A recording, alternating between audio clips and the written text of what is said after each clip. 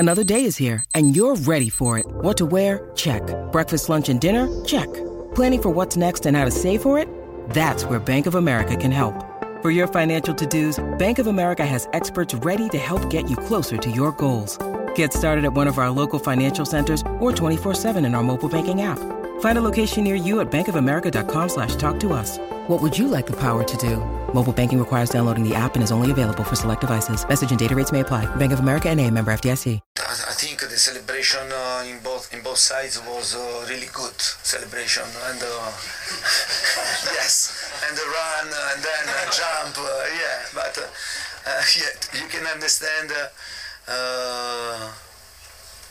about this celebration. The feeling about us and about Chelsea for this game, because repeat, I think this game is an important game for both clubs. Antonio Conte, who is now in at Tottenham, back in English football today. Is that a Ramona? Brown sauce is Yeah, gone. I agree. Busy drinks is gone.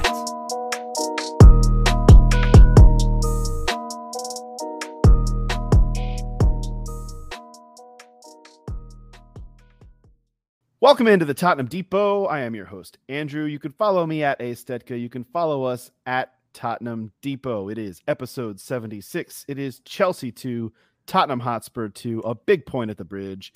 And I've got three of my friends alongside to talk about an eventful game for the Spurs.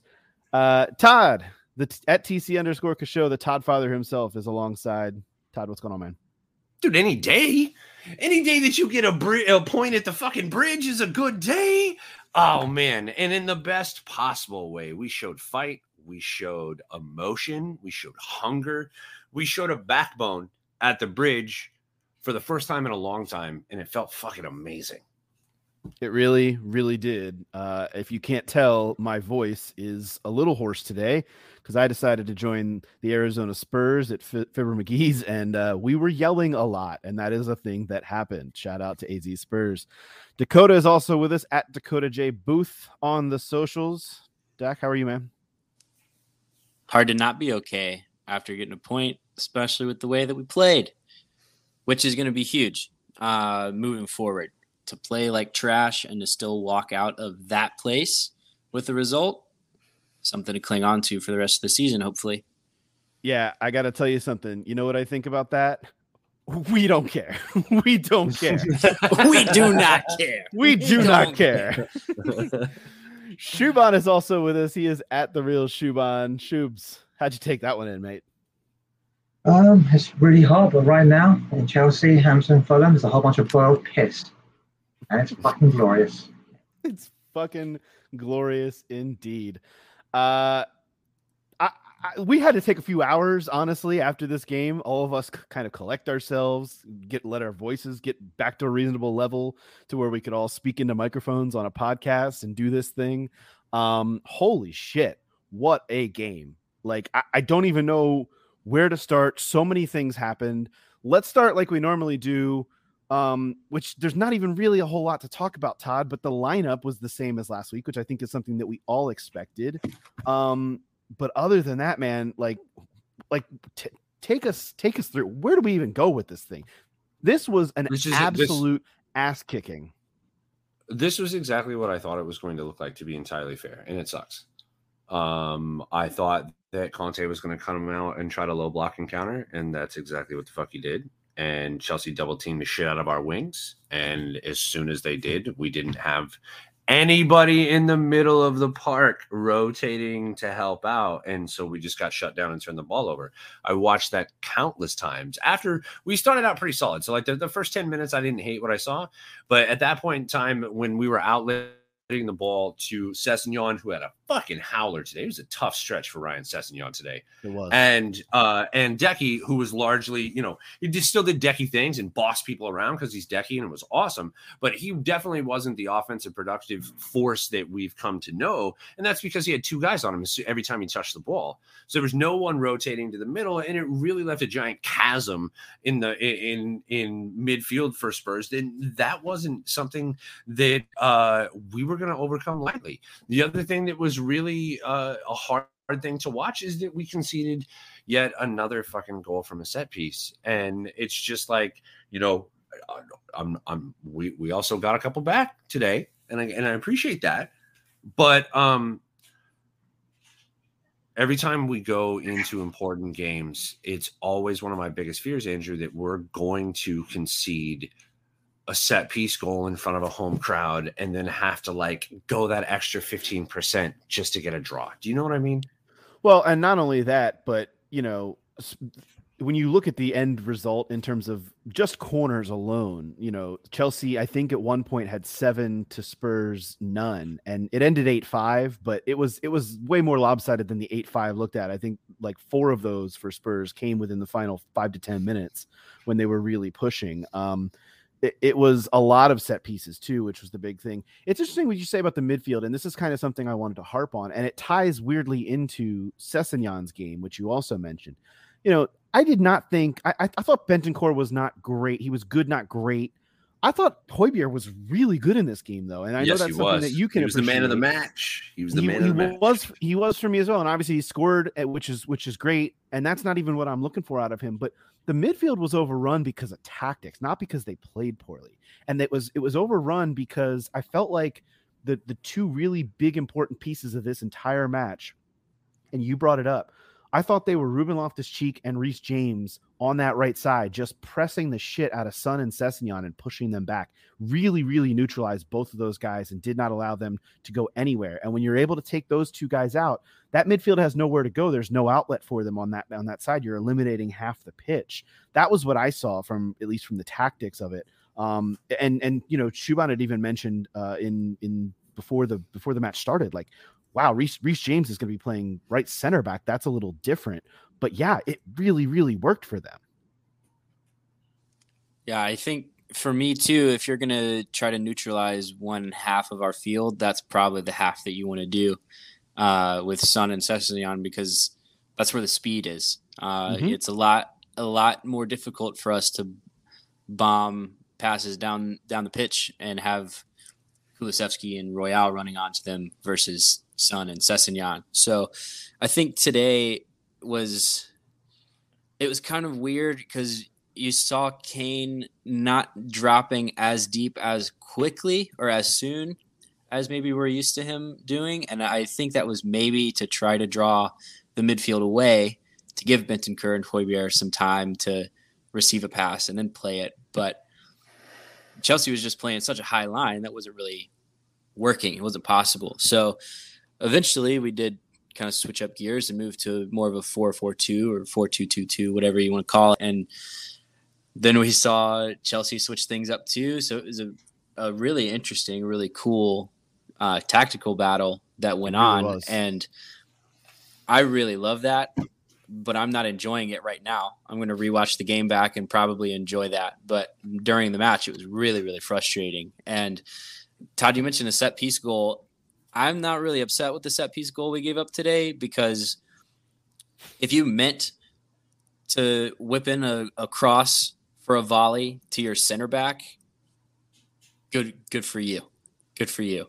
But that goal was incredible, and I don't even know if that was anybody's fault necessarily. Well, he was unmarked, Dakota. Yeah. Which what I saw was that was Emerson's man. Emerson cheated as though Koulibaly was going to the back post. Koulibaly didn't go to the back post, and he was wide open for that ball to volley it in. And if I've got to cheat against a bigger man in that moment, I'm going to cheat to the back post. I'm not going to cheat to him standing back there and firing a 15-yard volley or whatever.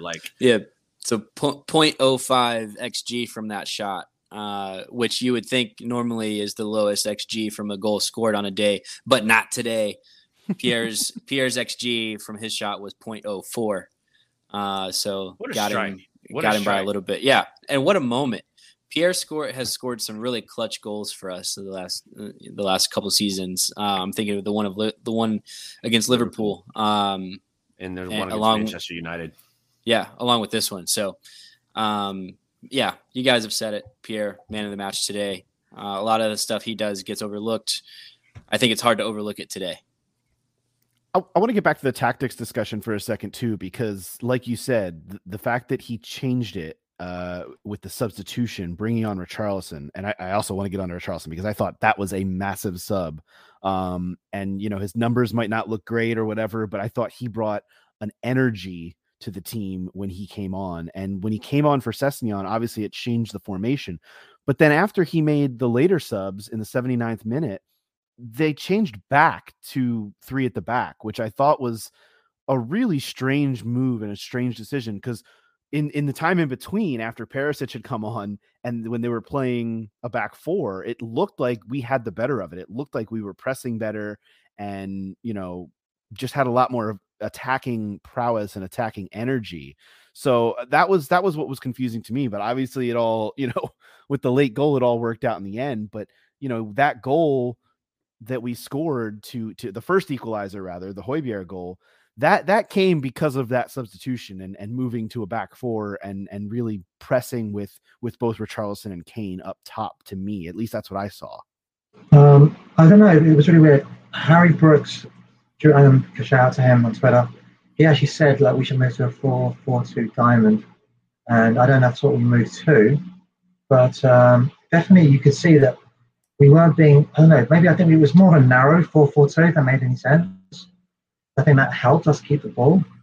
But I don't know, it just seemed that Richarlison came on.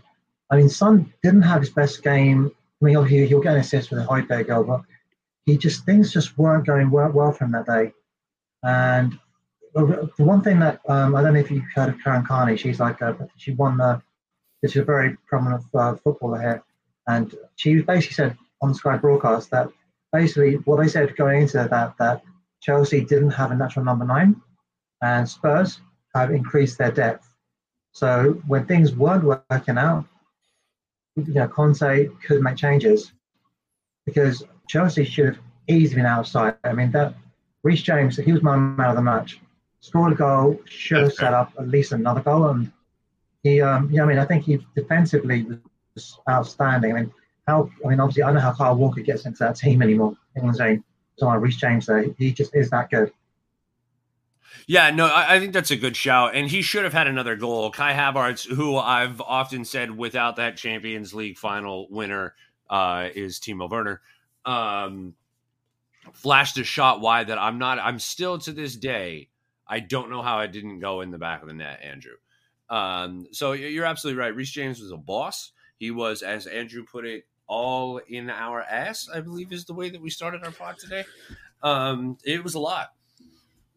Yeah, and with the switching with the switching of the formations too, it really is an example of how 5 subs can work out. And Spurs, if I'm not mistaken, only used 4 of them today, but that is a real example of how much you can change the team in one game. You can basically go from starting a back 5 to then switching to a back 4 and then going back to a back 5 when you feel it necessary because of the personnel that you have available.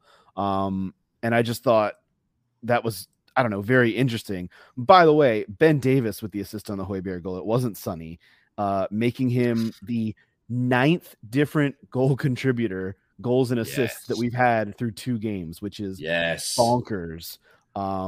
That is insane for having only scored 6 goals and one of them was an own goal. So that's a little crazy. 9 goal contributions, and Harry Kane only has 1 of either. One of them. Unreal. Yes. That's outstanding stuff. Another interesting stat that I'm a big fan of is that we have 4 points that we did not have at this juncture of the season last year. So I will take them. Another very, very good point. And another stat that I found, scored more goals today at Stamford Bridge, 2, than in the previous 7 games overall against Chelsea, 1. Yeah. That is called lifting a little bit of a monkey off your back in terms of this opponent. And that's actually what I wanted to get into next, because I was chatting with you guys in our group chat earlier this week, just thinking God, what a stamp this could be, this game. And it's not something we really got dug too deep into on the podcast last week because we were talking about the opener and a great win against Southampton. But this was a real rubber stamp type of game. And the fact that it went so poorly on the pitch, but Spurs still got a result, it just says so much about the moxie of this club and the overall kind of page that has been turned in my mind with this manager and on all these signings. And it was like, I don't know, there was something about this game to me that was gonna, you've got Manchester City and Liverpool at the top of the league chasing a title, and then the next two teams are Chelsea and Spurs, and this was gonna be like this was either gonna be a same shit different day kind of match, or it was gonna be no, we're here to play, like we're here to fuck around, and we're not backing down. And even though Spurs kind of got their ass kicked up and down the pitch, the scoreboard said 2-2 at the end. And that's like the important part to me. I don't know, Todd, what are your thoughts on that? Because like, to me, like I said, this was a put your foot down in the sand and say, no, we're not going to take this shit anymore. That's very much how it felt. Now, I've often said that this is a tale of two seasons, and it really is the before the World Cup and after the World Cup. And this match is the one that I had circled on my calendar to tell me everything that I needed to know about this team for the rest of the season until we break for the World Cup. Sure. And what I learned today is that what I already knew. Okay, so just a handful of things. There's always three, right? So the first thing that I learned is Romero's a fucking badass. And there is no question he is a legitimate, not only Rolls-Royce defender, but he will fuck you up. And we can talk about it if you want to. We have to talk about it. All right. The second thing that I learned is that we're finding out what clutch means under Conte. And that's a very anti-Spursy thing to talk about, is Tottenham being clutch. And I think that is absolutely a direct effect of the third thing, which is I will run through a fucking brick wall for Antonio Conte, and so will everybody else with a cockerel in their chest. That guy is an absolute menace on a soccer pitch in all ways, shapes, and form, and I love every part of it. Give me more. Shuban, before we get into the Romero of it all and him trying to find Antonio Conte a new hairpiece, what are your thoughts on that idea of like this was a rubber stamp match and this was like, no, put your foot down, we're not going to be pushed around anymore? And yeah, it was just a draw and they got their ass kicked, but still, this was to me like a bit, this match said a lot about Spurs' intent for this season. You know what Jose said we needed to be for 90 minutes? We were that. That's what we had to be. And whether it be the Benton core tackle, which it was a clean tackle. It, obviously, from the angle I had, from my I saw it, I didn't see when the ball. Oh my god, that's a free kick to them. But when you see it from the other side, the way the referee saw it, it's a clean. He wins the ball, and that's what you need. You need to play to that. But you know what? This is what Conte does. You need someone. This time last year, we saw what happened when we went down a goal against Chelsea. Heads went down. We just couldn't make any changes at all. Things were not happening. We didn't have Romero then either. But we have Romero now. We have the ability to force change. And, it's just that metal. I mean, they talked about Spurs having that weak underbelly and Pochettino getting rid of it. And to be fair, to a large extent, he did. I think we are mentally stronger. That Spurs that we had under Harry Redknapp, Martin Jol, great Spurs teams, they weren't as mentally strong as the one we have now. But the difference is that he can go to that bench and he can bring on other mentally strong players. Like TC said, that will go for a brick wall for the manager. And at the end, we see people say, we celebrated, you're celebrating a draw at, I don't know, at the bridge. Arsenal's still celebrating with them getting their ass kicked by Man City back in January. So, it's about, what? I'll take it. The Bridges have never been, it's been, I think, 30 years. We've won there twice in 30 plus years. This will boil their piss, but you know what? What I like about that is that the mentality it showed that it was 96 minutes. We were still pushing, we were still challenging. And that free kick guy, whoever our new set piece guy is, he earned his corn that day. May not be on the set pieces that we concede, but on scoring from set pieces, if we can, it's a good header, and that's what you need at that last minute. Man, and let me tell you, the Paris's delivery was you couldn't have asked for a better ball. It was incredible. So I don't know that there was anything sweeter about today than those scummy clowns singing Tottenham Get Battered and then walking home with a point. Like, it just made me very, very happy. And the fact that it was Harry Kane, they got that so that we don't have to hear the Harry Kane doesn't score in August bullshit start to rumble because you knew it was coming. And everybody's a winner. Well, let's get into that though, because if we're being honest with ourselves, Tottenham are not only lucky, they're horseshoe up their ass lucky to have gotten that point today because of everything that went down. Okay, so here's my thing. Gotta take it, and not going to give it back. In week 38, when you're looking back at the schedule, are you going to remember how squeaky your bum was walking out of this? First of all, yes, I am. But secondly, you're going to remember. Most people will not, sir. And what I will say is most people look at that, go, oh, yeah, they got a point at the bridge, and then kept it moving. Yeah. First of all, we will, because we're going to see that image of Christian Romero yanking Sideshow Bob's head down to the ground. It's more Sideshow Melt. It's more Sideshow Melt, to be fair. Fair. I mean, we just he almost. I think there may have been a bone in there. I don't know. It was just. I don't really know exactly what that guy brings to the table, other than I don't know. There's a lot of people that really rate him. I was never one. I thought that he had one good season at Brighton, and I didn't really see much else. So it doesn't surprise me that he got under like those type of locks. Like Romero's a hair puller. Let's just call it what it is. My man's got a thing or two for yanking on the back of somebody's head. So it's not surprising that happened. I just I wasn't sure what the context was going to be.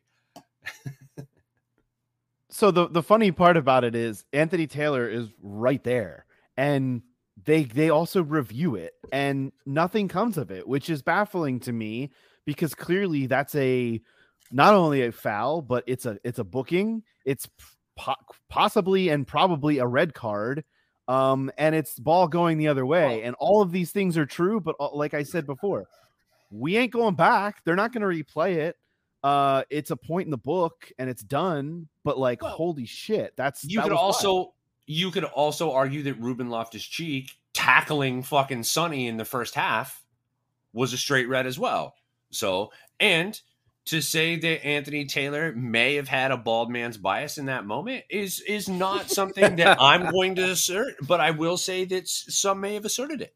Well, and there was also an image from earlier in the game. I think it was like inside of 5 or 10 minutes of is it Cucurella? I'm not even going to try. I was just going to call him Sideshow Bob, but I figured I'd give a stab at it. There's an image of him stamping on Cootie on his knee, on his thigh, and you think Romero's going to forget something like that? So look, I'm not the eye for an eye type. I'm the go out and beat him on the pitch type. But holy shit, like, how do you not see that, Anthony Taylor? I'm glad you didn't, but holy smokes, like that was really, really ridiculous. Go ahead, Dak. Yeah, the thing now is knowing all of that, we still have to be wary and hope that the Premier League has some common sense about them, which is maybe a big hope at this point, that they're not going to go back and review it and retroactively give some sort of suspension, which would be absolutely ridiculous because the referee didn't make the call.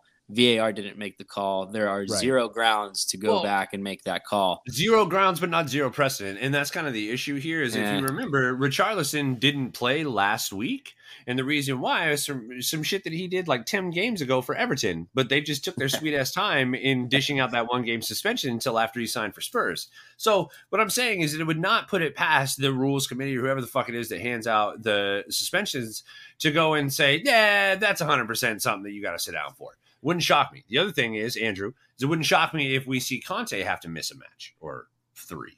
Well, so that's what I was going to get to next. The funny thing about the Romero thing is they'll probably wait a month and ban him right before a stretch against City, Leicester, and Arsenal, and that'll be the 3 games he'll have to miss or something like that, knowing our luck. But the real ironic part of this is we did make a note in our WhatsApp chat before the game that Clement Lenglet was out of the game with a knock, and instead we saw Jaffa Tanganga on the bench, which is a little surprising. And there was an argument in our group chat, mostly between myself and Dakota on one side and the wonderful Scott, who was totally anti Davinson Sanchez seeing the pitch at all. And I'm like, well, the guy did sub in nicely for Romero last year at the tail end of the season. And he's like, nope, don't want him on the field. Don't get him out of here. And wouldn't it be ironic if we see Romero getting a match ban and you have to throw Sanchez in there? So that is the funny part of all of this, which I will remind Scott of when we're done recording. The managers, let's get to that, because honestly, what would be great about all of this is if they go back and the only retroactive movement that the Premier League takes this week is to rescind Antonio Conte's red card, because what the fuck did that guy do wrong? Like, he was he saw aggression, he gave aggression. That's exactly. Okay. All right. So let's call it what it is. Antonio Conte went over and bumped Tuchel when Tuchel was bitching at the 4th referee. Well, Tuchel maybe didn't see the goal. Antonio just letting him know, hey, we just scored, so he could update his statistics in his own notebook. So that was the bump, right? And then after that, after the match, when Antonio was there with his hand out and Tuchel tried to Billy Big Bollocks handshake him, and Antonio did the most gangster move you've ever seen, which is when someone does that, he looked at his hand and looked up at Tuchel and then pulled him closer. And it was like, oh, that is the hardest move. Hang the screenshot in every single museum across the world. What a photograph. It's incredible. My God. It was spicy as hell. I know some people have a thing for Conte, but especially after that moment, goodness. I've never been more turned on in my life. Like, holy shit, what a moment. Because not only have you just completely stolen a point on the road in the most egregious way, but now you're going to have the audacity to pull that guy's hand in, look at it, and then look up at him like, the fuck you doing, man? Let go. That was incredible. I cannot see. Look, Thomas Tuchel is completely justified in his anger. I get it. But you cannot do that shit. You cannot pull on a guy's arm like that. You cannot. I mean, he was the instigator in the fisticuffs. And in my mind, look, I know if anyone's listening to this that's not a Spurs fan, first of all, I don't know what you're doing here. Second of all, you're going to be accusing me of bias because I'm obviously, especially a half an hour in. Right. But I'm like, come on, man. Like, what are you doing? Like, Conte, I get that Conte was. We don't know what was said. You're right. But it was mind blowing to me that Conte went and shook his hand and then got pulled back. Like, what the hell is the guy supposed to do there? It was insane. Yeah. Well, what he's supposed to do is exactly what he did, which is 100% flex Conte muscle and hair plugs all over that guy. It was incredible. And it made it like, it was just, okay, when you think back on the Battle of the Bridge, okay, that was like a seminal point in that season for us because it essentially ended our title chase of Leicester in that season by not getting those 3 points. Okay.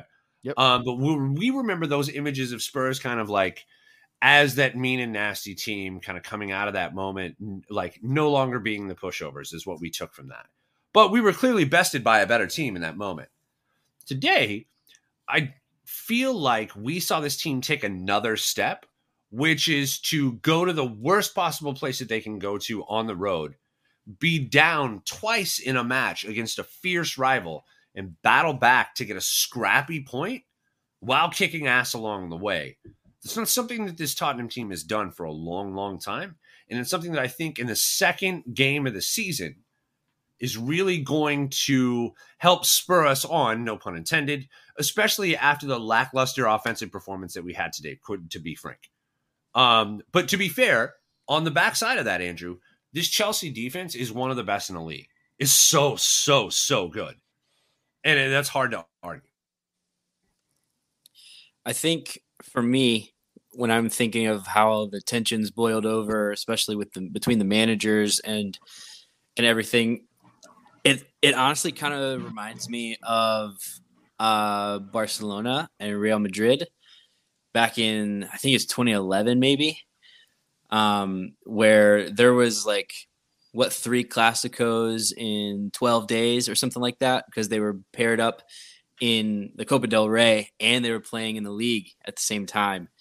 And Pep Guardiola was managing Barcelona, Jose Mourinho was managing Real Madrid, and there was just this back and forth off the pitch between them. And then, the Barcelona and Real Madrid of it all on the pitch. And it wouldn't surprise me if a similar thing happened week leading up to the return fixture of this match this season. I think we're going to see these managers not really hold back when talking about one another. And then it's going to be a really, really intense first 10, 15, 20 minutes. I think we're going to see a lot of slide tackles come in. It's going to be heavy. It's going to be a lot of fun is what I'm saying. Well, we heard at the top of the show the sarcasm that Antonio Conte had for Tuchel's celebration. We heard that already. It was great. Well, one of the things that I want to ask you guys, apparently, obviously, Tuchel is very good at reading plays, and you've seen that we're very predictable in our plays. And one of the things that they spoke about was that we need to be someone that, like an individual bit of chaos. And Richarlison, I wouldn't want to call him a chaos agent, but he is that. And I'm just thinking, do you think that Bissouma, did we wait to bring him on to take too long, or do we think that he wasn't physically ready yet? I mean, because he had that injury, came on for a little bit last week, coming on today for a little bit longer, maybe. Obviously, in a much more much more intense game. So, what do you guys think? I think it's two things. I think it's two things. One is, Conte's system, the automations and everything that go along with it, it takes a while to learn. Basuma's, didn't go to preseason. It's going to take a minute, right? The second thing that you got to think about on that is he had COVID. So you don't really know what his gas tank looks like right now. So maybe, 20 minutes at the end of a high intensity game is the next step in his progression, is kind of what I'm thinking. Yeah, I thought the Richarlison sub, like I mentioned earlier, it did inject something into this side. And the fact that the formation changed, I really thought this was much more tactical, like Dakota said, and I can't wait to go back and look a little more. And trust me, I'm no tactics master, but when I saw what Chelsea were doing down that right side with James and Loftus-Cheek in completely neutralizing Son, Son did not have a great game whatsoever and was obviously subbed off with about 11 minutes ago, which was surprising to me still, but I was also, he wasn't able to get free at all. He wasn't able to stretch his legs and use his pace. And the same went for Sessegnon because of that. Sessegnon really, like you said, Todd, just did not have a great game whatsoever. I was calling for Perisic really at halftime, and it came too. Not long after that. Yeah, I was out at San Diego Spurs today at the Harp. Great turnout. It was a really good time. But same sort of thing. I was calling for Sessegnon to have a seat in for Perisic early, Andrew, early. And so when the formation shifted, that actually made me smile a little bit. It was like kind of a keep him guessing thing. It was like, for so long, we had to watch Antonio Conte look over at his bench like old Mother Hubbard. And it was really cool to see him be able to look over there and go, hey, I'm going to I'm going to put on a Charleston right there, switch it up, see what old Tuchel does right here. Yeah, to go off the back of that, Todd, really quickly, I want to correct myself with my facts. It was 4 Clásicos in 17 days back in 2011. One was in the league, one was Copa del Rey final, and then a 2-legged Champions League semifinal. 7 goals, 167 fouls, 24 yellows, and 4 reds in those 4 matches. Holy so Christ. I think I'm really glad we're not scheduled to play Chelsea again until Man. February 25th. Like, yeah, Yeah, but I think we're building up to that sort of tension with how this game ended. But Todd, you mentioned our depth a little bit, and Scott's not here, so I'm going to give a Scott's hot take. Let's go. One of them will be a mild hot, and the other I think will be a little picante, a little spicy. All right. Perisic is starting over Sessegnon against Wolves on Saturday. Against Wolves, okay. And Richarlison is going to start over Heung-min Son against Wolves on Saturday as well. yeah, I would agree a with. lot of those South Korean guys that turn up early. That's going to be. I'm really pissed. I definitely think that's a mild spice and a spice take. I agree with you Yeah, on your pre-assessment there. Yeah, the only reason why I say that I don't think it's my I think that's pretty straight down the middle. That's like ketchup spicy. Like I think Perisic is about time he gets a start here. But I don't think that you like there was literally something on social media like 2 days ago about Conte saying you don't bench Heung-min Son. Like it's just. I hear you, but he's had 2 not great games in a row. And I think if nothing else, it is a little bit of a nudge to Heung-min Son and Harry Kane for that matter, that you've got to show up because we've got guys on the bench who can come in and do some stuff for us. And I'm not saying Heung-min Son sits the full 90. Obviously, that's outrageous. That's ridiculous. Yeah, no, I got you. But I think showing our muscle too, that Richarlison can come on and he can give us an hour, and then we have the ability to bring Heung-min Son off the bench and run at your back line's tired legs for the final 30. Which is very similar to what Richarlison did today. I mean, that's exactly what happened. And he did. He's quite physical. There's a real physicality of Richarlison. He's kind of the person that really gets into people's faces, like Romero does, basically. Romero does a lot more than that, but I mean, he will do that. And I think that decision will be based on what do I need more, because I don't think Conte's the kind of person that would look at the oh, you didn't play that game, so I'm dropping you for this game. It's more of a case of he'll look at training, see what's going to happen next, and then from there make his decision. So I think definitely with Perisic. Unfortunately, I hate to agree with Dakota, but yes, I think it will be Perisic starting next week.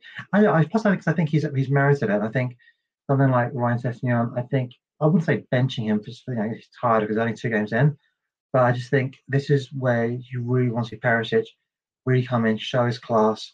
And I don't know if you guys saw the earlier game between Forest and West Ham. Did you guys get to see that out of curiosity? I saw most of it. The reason I asked that is because I saw Nico Williams and he was playing as their right fullback, and he was doing really well for them. I was thinking, well, and this is a guy that wasn't really getting in because of Jed Spence. So it kind of has me optimistic that we might see, depending how training goes, but I'm hoping we'll see a lot more Jed Spence, because just as a signing, I was so impressed by Nico Williams, who was only 21, and I've seen him a little bit for Wales, so I've seen him play well for Wales, but I've not seen him play in the Premier League, obviously, till today.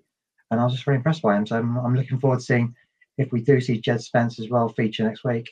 Yeah, that'd be really interesting. I thought it was interesting he didn't make the bench today. But he did travel, so he was at the bridge. I think maybe Conte saw, and he knows the atmosphere. He knows what kind of game this was going to be, and maybe it was just a little bit much for a player as young and not as experienced as Jed, and that's totally fair. But yeah, bring him along so he knows what the atmosphere is like, because hopefully, sooner than later, he's going to be playing on the pitch during games like this.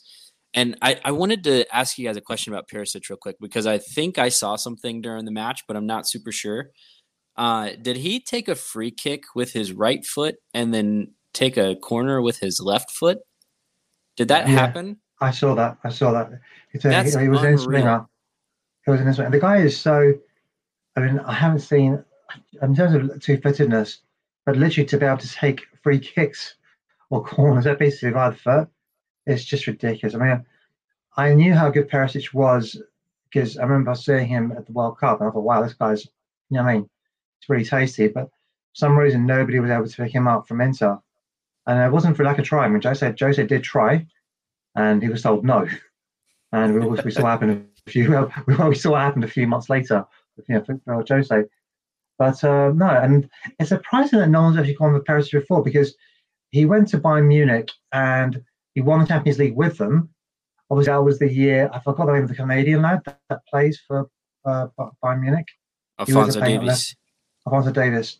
And he obviously had that was his breakout season. But Perisic was definitely a part of the Champions League winning squad.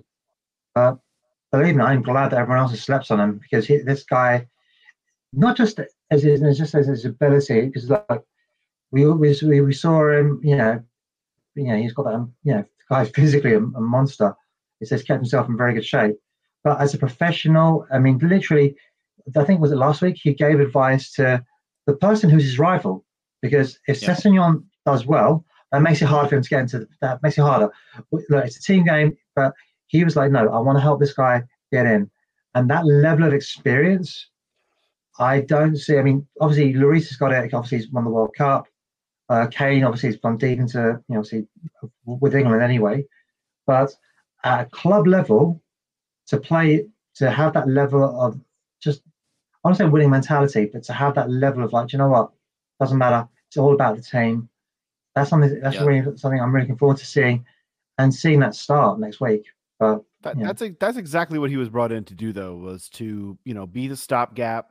The club is finalizing today this deal for Destiny Udogie, that is kind of the hopefully the left back / left wing back of the future. He's going to go back out on loan, similar to the Papa Maté Sarr deal from last season. So, this is definitely a stopgap, but he's here to bring Ryan Sessegnon along and obviously contribute on the pitch like he did today with a equalizing assist off of the corner late. The other thing that we did not mention so far yet today is that we also got to see another new wing back sub. Lucas Moura came in late in the match and played some right wing back. My goodness. Dakota, any thoughts on Lucas Moura's 10 to 15 minutes as a right wing back, or can we move on? Now we can move on. Okay, good. All I'll say is this though: Lucas Moura is a chaos agent. Yeah, and 100%. That's what he does. That's what he does. What makes you say that? Has he ever done anything that would lead you to believe that he could change a game or turn it on? Yeah. Obviously, no. I laughed when he came on because I was like, oh my goodness, that's going to be our last sub, really. But that was a thing that happened, certainly. I feel for Doherty, though. Doherty's got thinking, what the hell am I doing? Because I'm like, well, this is my natural position. This is what I do. It's interesting with Doherty. I can't remember. Did Doherty play at all last week? Yeah, he came on for the last 5 minutes. Yeah, I'm curious about Doherty's health right now, because we forget this guy tore his ACL or tore something, his whole knee, only a couple months ago. I mean, it has not been very long, so I'm curious if he's still getting himself, back to where he wants to. I think that's more what it is. Especially, and man, he might be healthy enough to play, but you don't put him in 82 minutes in to a match like this that's going the way that it is. Because I'll tell you what you do if he's healthy enough. Again. If he's healthy enough, you throw him out there next week against his old club and see what he can do. Like, wouldn't that be something?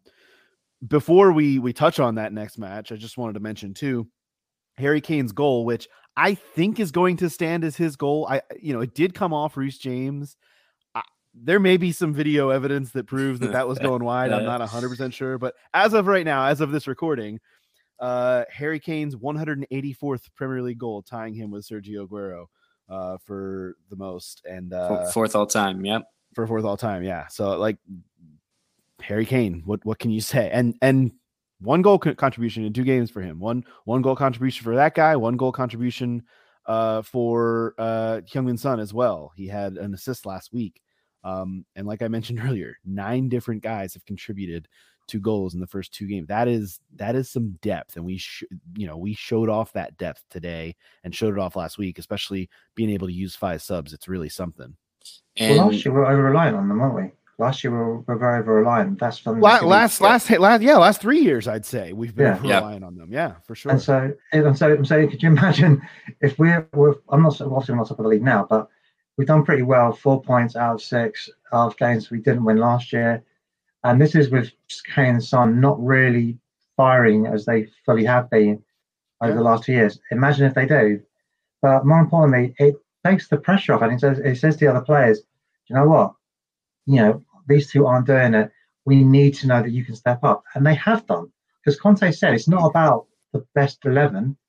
It's about the best 20 or 22. I'm paraphrasing here, but it's about that squad. And that's what they've been doing. And Perisic, he must have seen so many, winning squads at Bayern and Inter, and he knows his shit.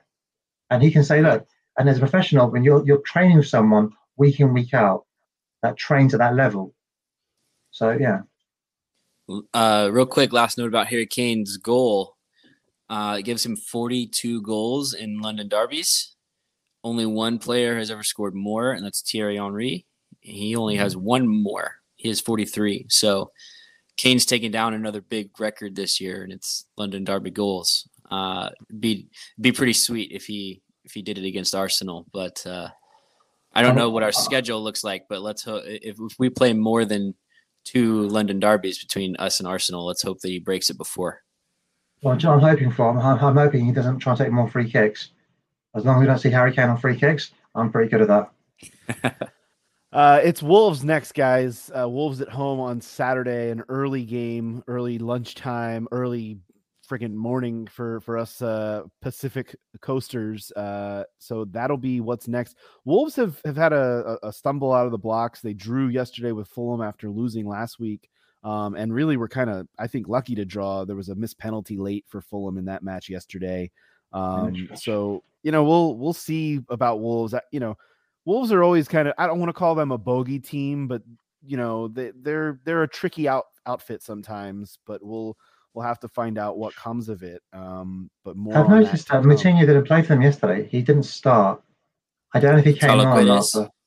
No, João Moutinho, he didn't start for them. I think Ruben Neves and Dendoncker in that midfield. But Moutinho, he's now 34 now? Yeah, and there's he's played a lot in the Premier League, and that will put a shitload of miles on your clock. Yeah, and Moutinho is dealing with a foot injury as well. So, and Jimenez, I think he's I don't know if is he injured or because they were playing injured. that one guy. He's injured. Yep, he's injured as well. He's got a knee, and not expected to be back for next week. So it'd be interesting to see because I know they've signed some. I think you'll know some Valencia player or Sevilla striker. Yeah. Yeah, he came from Valencia, Gonzalo Guedes. He's good, serviceable. I think he is a really good player for a mid-table Premier League team, which Wolves kind of fit right into that. So he's definitely going to add to their team, but I don't think he's going to be a player that single-handedly raises them up, 2-3 spots on the table. Wait a minute. We said that. Some people said that about Dejan Kulusevski and Rodrigo Bentancur last year. So yeah. I mean, all the caveats, but that's just my opinion, and I'm wrong a lot. So you're wrong almost as much as Scott is, and whether or not he hears this will prove him whether or not he listens to the pod. No, this match to me, it's got to be 3 points. I mean, it's one of those matches that. If Spurs are going to places that we want them to go, these are the kinds of matches that you cannot slip on, especially at home. So we'll see what comes of it. Wanted to get some transfer talk in here before we get going, because obviously this is still a thing that's happening. This transfer window that feels it's weird. It feels like the longest transfer window ever because Spurs have done so much GD business during it. But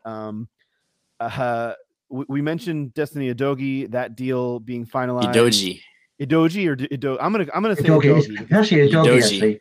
I just want to say Udogie. he's got that dog in him. We know that. So like we'll just go with that. But officially today, Giovanni Lo Celso gone out on loan to Villarreal, right? Villarreal. And Yellow Submarine. No buy option included of any kind, but there is reportedly a deal where in January, if a team comes in, Spurs will be allowed to break the deal, and obviously as long as the player agrees, ship him off permanently. Good business for the club, in my opinion. There's hopefully more to come in terms of the outgoings. There's a lot of rumors about Tanguy Ndombele to Napoli. I know that Roma were also interested at one point, so keep this thing churning and keep these guys moving outwards, right? Well, Villarreal, I think the population of Villarreal is about 75,000. They're not in a big town, so they don't actually do those big, massive deals. They just can't physically afford to do them. And so I think for me, it works. Unai Emery rates him. The team's built around him last year, so they'll probably look to build around him this year. He also hasn't played in many games, so he'll have to get match fit and everything else. But no, why not? He has a good World Cup. Someone like Real Madrid will come calling and wants to buy him. And believe me, we'll charge. We'll flip him for 100 million or something. I don't know. Man, if we're selling him for 100 million, he must have had some World Cup, and I bet a lot of Argentinians would be happy. I think good business right now too, Andrew. The main thing right now is just shipping guys out that are surplus to requirements and fairly or unfairly have been training by themselves based on reports. Those guys getting out of the club is priority right now. I think all of us would be happy to see one or two more come in certain positions, but these guys getting out is just as important as all the business we did early on, bringing guys in the window. Well, and I mean, we saw even in January when Conte came in and those guys initially went out on loan, we saw the effect that it had on the team. So let's keep that train rolling. Well, you think we're being harsh or ruthless, but considering what Barca are trying to do to Braithwaite and De Jong, I think we're being quite tame in comparison. Unreal. Yeah, I mean, if you've been watching the Arsenal documentary, which I have while snickering behind my hand, it's like they just went through all the Aubameyang stuff in the doc that went down with them last year. It was very awkward, to say the least, and this is bordering on some of that. It's like, yeah, we don't really want you here, so go on now, fly little birdies, like fly the coop. But we'll have to see. There's still another couple weeks here to get any business done, which is much appreciated and trying to move folks on. Although, let's be honest, we do know that if Ryan Mason is forced to manage the club next week at Wolves, we all know Harry Winks is in that 11. Come on, that's bound to happen. Before we truly do get out of here, we got a new kit this week, and we have our resident. By the way, if you've been listening to this podcast this deep and haven't heard Todd's voice in a moment, he did have to duck out. So it's just me and Dakota and Shuban left, but we have another kit to talk about, and we know that Dakota is the resident horrible kit opinionist. So because he likes this year's away kit. But I don't want to talk about the away kit. I want to talk about the third kit, which I think is dope as shit. What are your thoughts, Dakota? Yeah, it's really cool. My only gripe with it, and it might be more gripe with the shorts than the actual kit, is I wish the accents were black instead of white. But it's fine. It's good. I like it. Third kit. It's our third best kit. Away kit is number one, obviously, and then the home kit after that, and then this kit. The home kit and the third one are close, but there's a massive gap between those two and the away kit, obviously. But yeah, I like it. It's cool.